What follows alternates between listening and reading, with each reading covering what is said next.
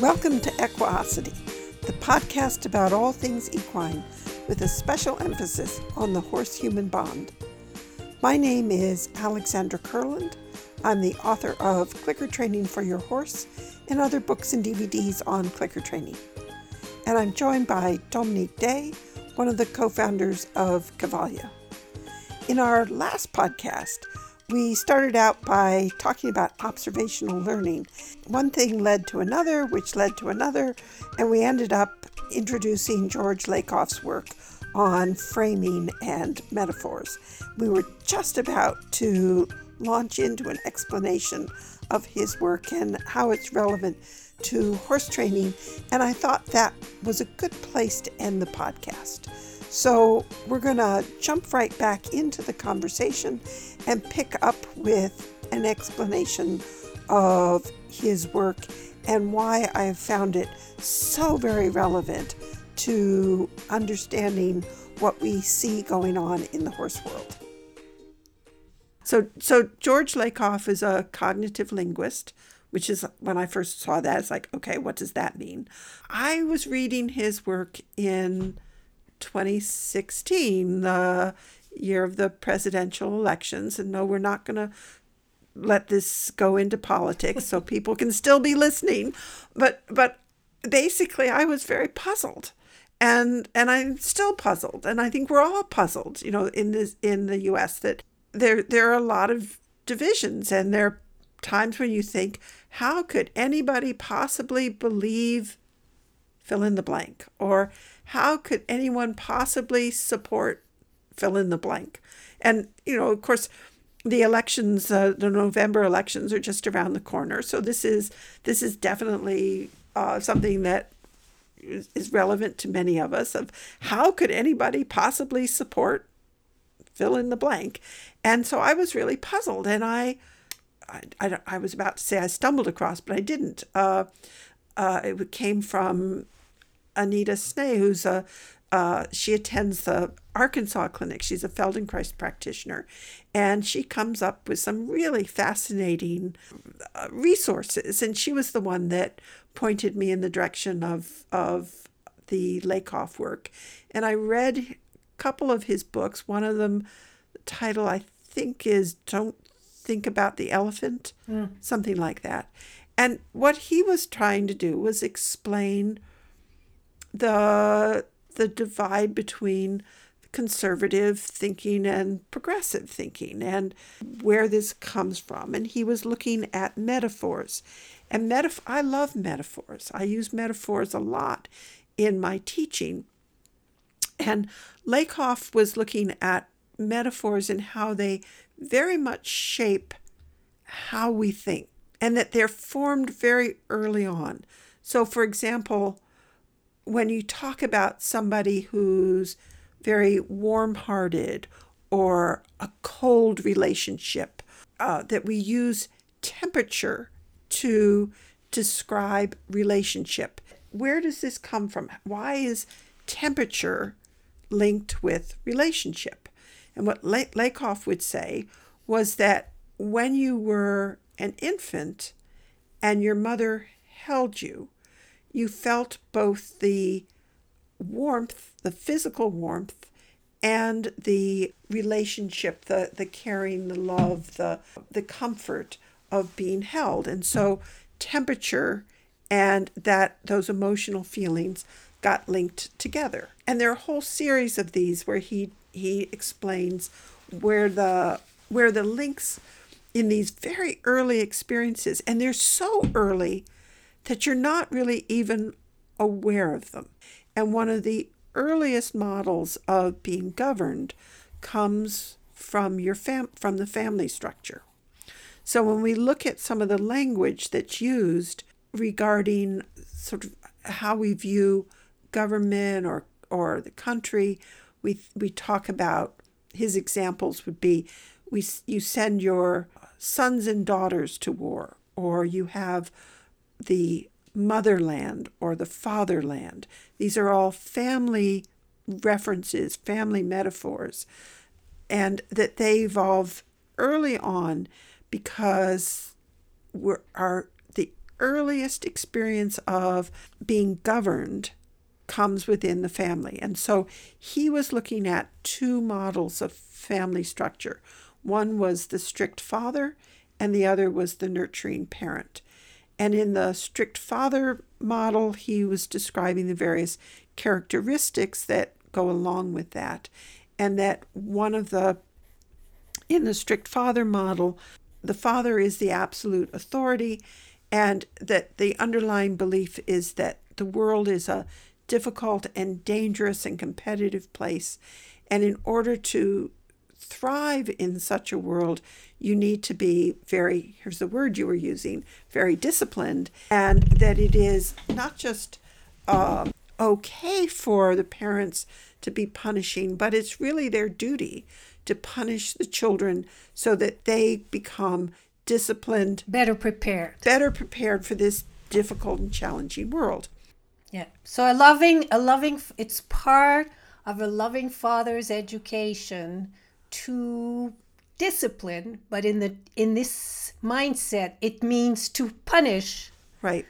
their children. Yes. And when I read his description, I thought, oh my goodness, you could substitute trainer for father and come up with Traditional training. Traditional force-based, command-based training. Whereas the nurturing mother model, the nurturing parent. So nurturing parent, right. rather. Yeah. And so in the strict father, it is very patriarchal. It's very hierarchical. Yeah. In the nurturing parent, it's more gender neutral, and it's more based more on empathy. And so you're taking the hierarchy out, and you are nurturing and developing empathy in encouraging the children.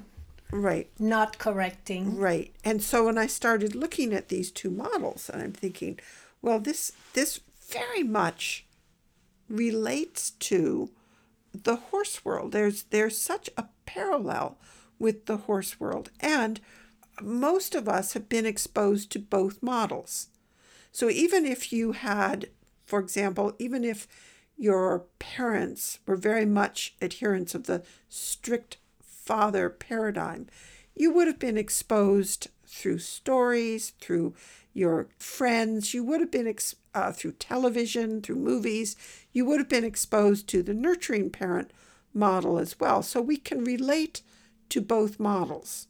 But within the strict father model, one of the things that is fairly clear is that if you have a belief system that is other, it is very threatening to the authority of the strict father figure. And so that person, that you have to push against and resist and anything that sits outside of your belief system. And so part of what was so profound for me was, oh my goodness, this is the explanation of why there's so many sharks out there.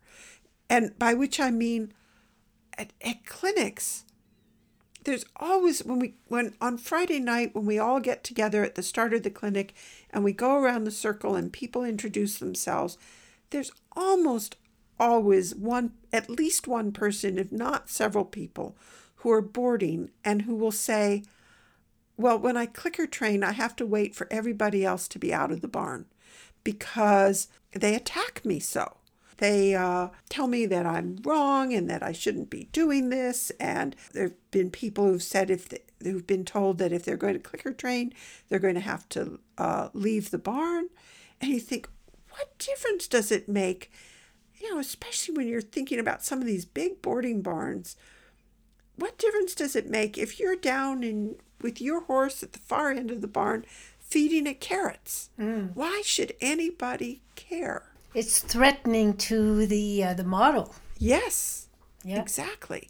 And it was like, oh my goodness, that this helps to explain in part why, we put up on the internet videos that we're proud of, that we show oh, look what my horse is doing. And the next thing you know, you're getting attacked from all directions. There was something else that I thought was really interesting when I read this, and that helped me accept better that different people have different point of views. It was that even if there's facts and data to prove something outside of your model, if you're coming from this model, this data will not register. Yes. You will ignore it. It will just, your filters will put it aside. Yes. So it doesn't matter. For me, it was always that, science is the most objective thing we've got. It may not be perfect because it's evolving all the time, but why would anyone not take in what science has to offer? And I understand now why, because of the Lakoff work. Because for some people, it's what the science says is contrary to their belief in the model that they adhere to, and so they cannot take it into account, even if the facts are there. Right, and what are facts after all? So one of the ways that I've always described this is we attract that which supports our underlying belief system. Yep. Yes. So if we believe that horses are stupid animals, stubborn animals, we will see lots of evidence to support that belief system. If I have as my underlying belief system that horses are intelligent animals with a rich emotional life, I will attract lots of evidence to support that belief system.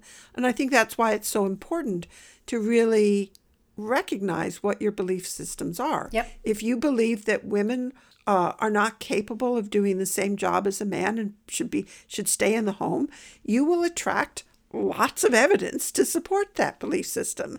And hopefully, most of us have shifted our frame and we have a very different belief system, and we draw to us a lot of evidence to support the contrary. Mm-hmm. So we have to really be aware of our biases.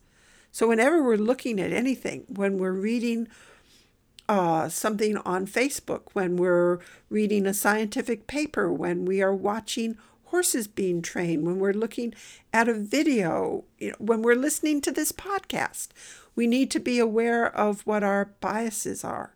That's why when I said with the Lakoff work, this wasn't about a political discussion. It just helped me to understand why we often find ourselves splitting off in two different directions. And you know what that did for me? What? I stopped trying to convince people who were not sharing my beliefs and value. I just stopped, and it's so, it's tiring trying to convince someone who just doesn't share your values. And when you stop doing that, for me anyway, it was a big relief. Yeah. What's the word you use in English? Like kind spirit or kindred spirits. Kindred spirits, Yes. And so that's, for me, it's a big realization, and I like to share my time with people who share my values, and I can accept that there are other peoples with different values, and I'm not trying anymore. It's just there's people like us do it like this. And that's what I want. I think there's a lot of scientific information that makes me feel good about it. Yes. And probably, I'm coming from that nurturing parent model. That's what I want. And so I go and get all the information I get that works with that model. Yes. You attract that which supports that underlying belief system, that model. And when I'm in my boarding barn, I can recognize that some people may not be coming from the same values that I am. Right. And then there's all the interpretation, again. I mean, we're observing the same horse, and someone will say something so different that you would think we're not looking at the same horse or a trainer. Yes.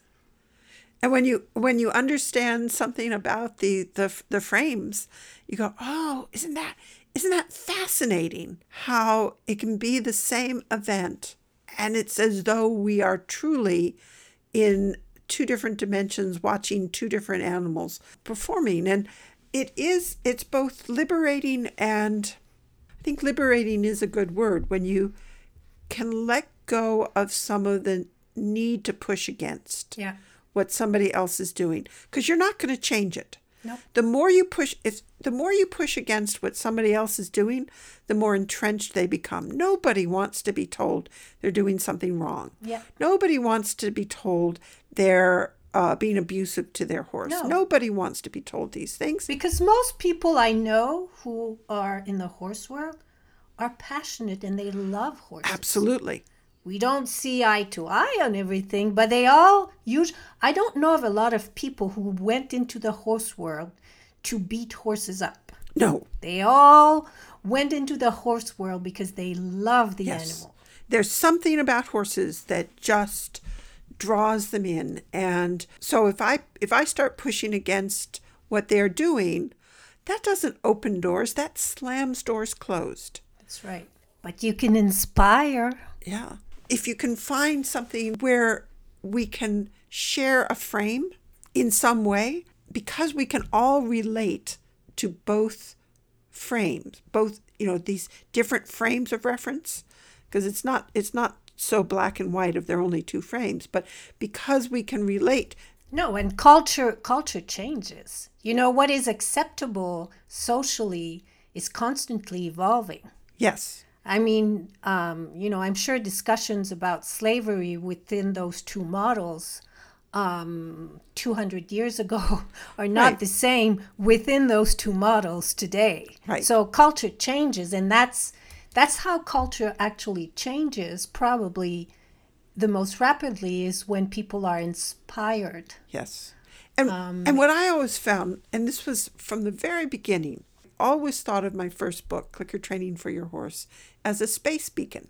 NASA, when they send satellites out into space, they're sending out what is essentially a space beacon that's saying, we're here, is anybody else out there? We're looking for, is there intelligent life out there in the universe somewhere? And I think of it very much like that, as a space beacon of saying, I'm here. Is there anyone else out there who thinks about horses in the way that I do? Because I'd love to talk to you. I'd love to meet you. And what I've discovered is, of course, there are thousands of people who think about horses in a way that is very compatible with the way that I think about horses. And I've been incredibly lucky that I've gotten to meet a great many of them and have wonderful conversations. And to a very real extent, this is what the Equiosity podcast, this is what they are for both of us. They are another form of space beacon where we're saying, we're here. Is anyone else out there who'd like to come and share in conversations? And we don't have to talk to the entire world. There are going to be people who listen to some of the things we've said, where we talk about giving horses choice and letting them say no and all these other things that we talk about in the podcast, where they'll be going, this is just terrible. This will create chaos. This is not how horses should be.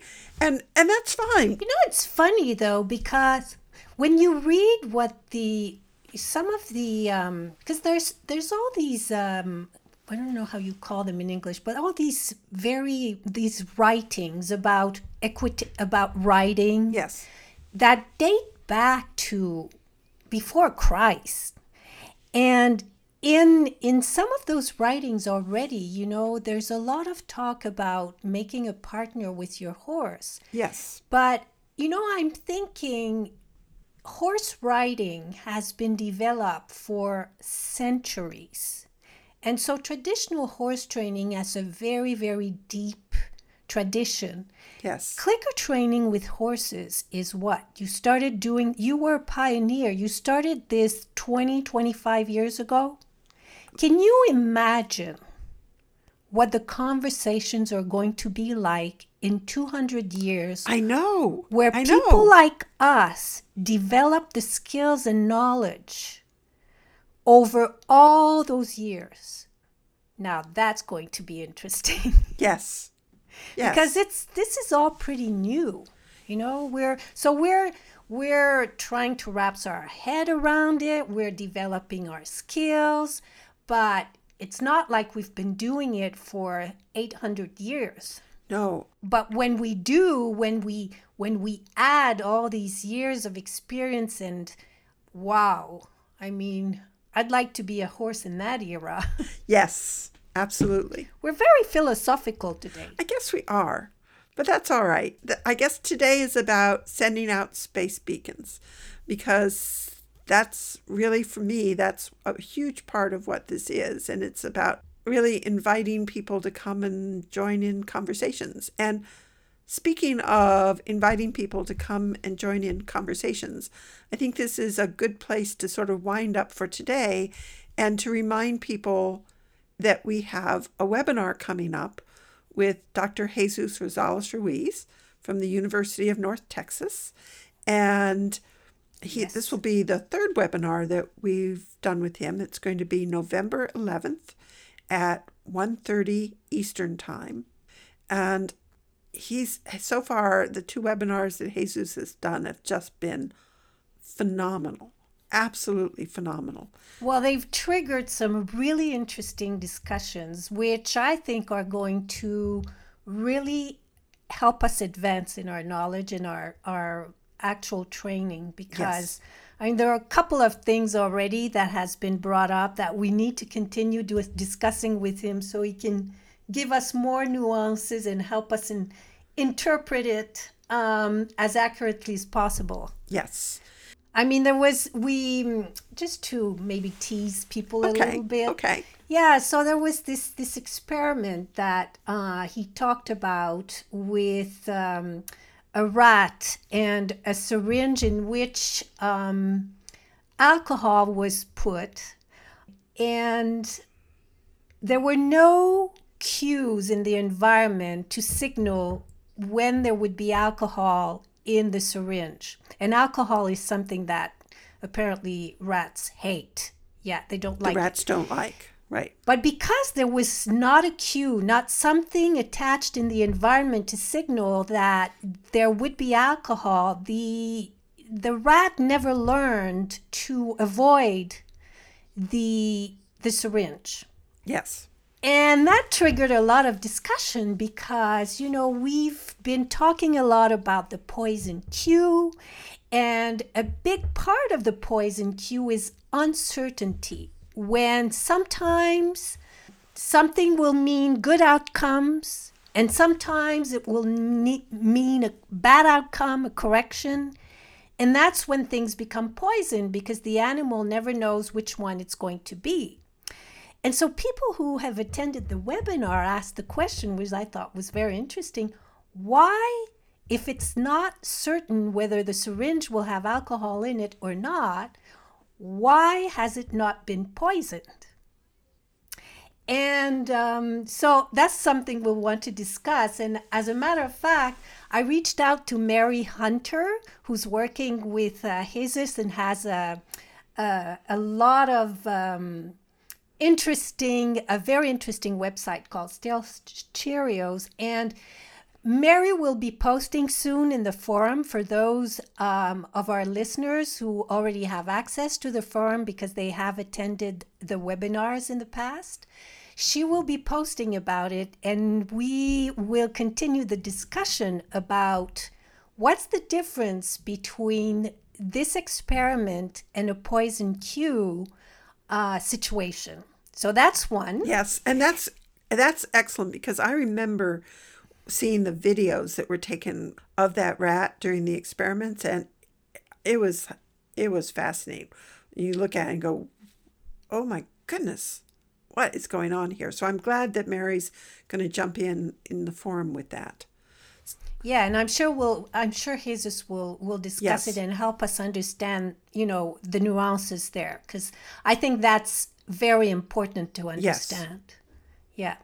And then, of course, there was the whole discussion about emotions, which we had last week. When is it that the emotional state of your animal is embedded in your training, because there are times when we don't want it. But why is it that sometimes we start at a point where there's an emotional response and we click it, and the intensity of that response is diminishing, which is what we want? Yes. So what's the difference? When should we not click a situation in which the emotional response is not what we want? And when is it okay to do it? And when does it help to diminish that emotional response and redirect the horse or the animal Right. to Right. something else? Right. So that'll be interesting too. If we have to wait for our animals to be calm in order to train, in some situations we may never be able to train. That's right. I certainly know that you can start with an animal, a horse that is in a distressed, what we would call a distressed state, and shift it out of that through training. So that is going to bring up again the whole discussion about counter conditioning. Oh, we'll with Jesus, I would never want to predict what it's going to bring up. Yeah, well, we know we have those starting points and those questions, Right, but right. I have learned a long time ago not to try and predict what Jesus is going to offer, but whatever it is, it will definitely make my head spin. What I find with Jesus is he's hard work. That he's definitely hard work. That he really makes you think, because what you thought you knew, what you thought you were expecting the answer to be, so you don't really have to pay attention because you already know the answer, is like, oh, he's turning everything inside out and upside down, and he's making my head spin, and I really have to think about this, and I'm really glad that they're recording this webinar, because I'm going to have to listen to it several times to really wrap my head around what he's saying. No but doubt. when I do, when I really get what he's been saying, what I'm going to find is that it makes me a better trainer. Oh, definitely. Because, it's not simple. No. And it's not, just one answer fits all. There are all these nuances. And this is when, when something is not working quite the way we would have wanted it, this is where the kind of information that Jesus brings helps us fill the gaps. Why is this not working? Or why is this working? It shouldn't be working, and yet it's working. He helps us with. So, yeah, he definitely makes us more knowledgeable and better trainers. We talked earlier, we were making these comparisons between, we'll call it the traditional or the command-based training. And some of the trainers that I've encountered very early on were what I would call recipe trainers. So they had a formula, a procedure, a training program for the horses. So people would send the horse in for training, and it would go through the program. And it's like children in school. And we started out with observational learning, and the people who say, "Oh, I'm a good visual learner, but I'm not a good kinesthetic learner," or vice versa, whatever it is. You have these different learning styles. I'm not a good auditory learner, whatever it is. So if you're one of those children who fits how information is being taught in school, you do well. Right. You score well on tests, you do well. But if your learning style is different from the way the information is being presented, you struggle. And that's the same with the horses. If you can if you're good at figuring out what the person wants, and you figure out how to meet the expectations, you get along and you do well, and the trainer presents a trained horse at the end of the process. But if you're one of those horses that maybe because of some physical issue, you can't really do what the trainer is asking, and you don't fit the program, if the program is rigid, the horse fails.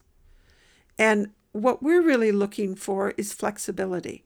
It's it has to be a study of one. That's a phrase that I've heard from Jesus, and really he emphasizes it so magnificently. And the rat is always right, and it's a study of one. That what we're looking for is flexibility in training, not the kind of flexibility where, oh, I tried this and then I tried that, and I, tried this trainers and that trainer, and then I tried something that was the polar opposite of that, where it's different philosophical base and you end up with a real muddle. But the flexibility within a training system to address the individual needs of the learner and to present the learning process in a way that is understandable to the learner. It makes sense to the learner. But the principles, it's important to understand the principles, right, which are universals. Yes. Because the principles of learning, and this is also where there's a difference between someone who just applies a recipe and someone who understands the principle. And when you understand the principles, then you can be flexible with your learning. That's right. And, we sort of have ended this podcast because we were talking about Jesus's upcoming webinar. We're restarting the podcast. And we restarted it. So, I said when we get together, it's a nonstop conversation, and this proves it. So yeah, what people don't know is that we talked for an hour and a half before the podcast started. Right. So, but I think we really should end. But what we might say is that in an upcoming podcast, we should talk about what some of those underlying principles are, because I always, when I have a training problem, I go not to the level of methods, I go to the level of principles. How do the principles help me to solve a problem? And I think that would be a great topic for a podcast. But that's also what Jesus gives us in the webinars. He gives us principles so that we can then be flexible and apply it to the one individual in front of us. Yes, that's right. And that's why I say that Jesus can be hard work, because he's stretching us. He's not being complacent and letting us stay with just a superficial understanding of behavioral analysis. He's really stretching us, enriching us immensely, and really helping us to be better trainers. Yeah. And so if anyone wants to join us, because this is our space beacon, and the fun thing about the webinars is, particularly when you attend them live, you can ask questions, you can jump into the conversation. And so again, the webinar is November 11th, 2018. It's at 1:30 Eastern Time. We will be recording it, so if you can't attend the live event, you can still listen to it. And even if you attend the live event, you'll want to listen to it 2-3 times at least. Yes, you'll want to listen to it again. So if you want to register, if you want more information, you go to equiosity.com, our website. So that's equiosity.com. And up until the time of the webinar, we have an early bird price for it. When you register, you gain access to the recording, and you also gain access to the forum if there are questions that you have that you want to follow up on, or just join the discussion and become connected to other people who enjoy the same kind of conversations. So we're actually going to end the podcast here and say until next time, have fun. Bye. Bye.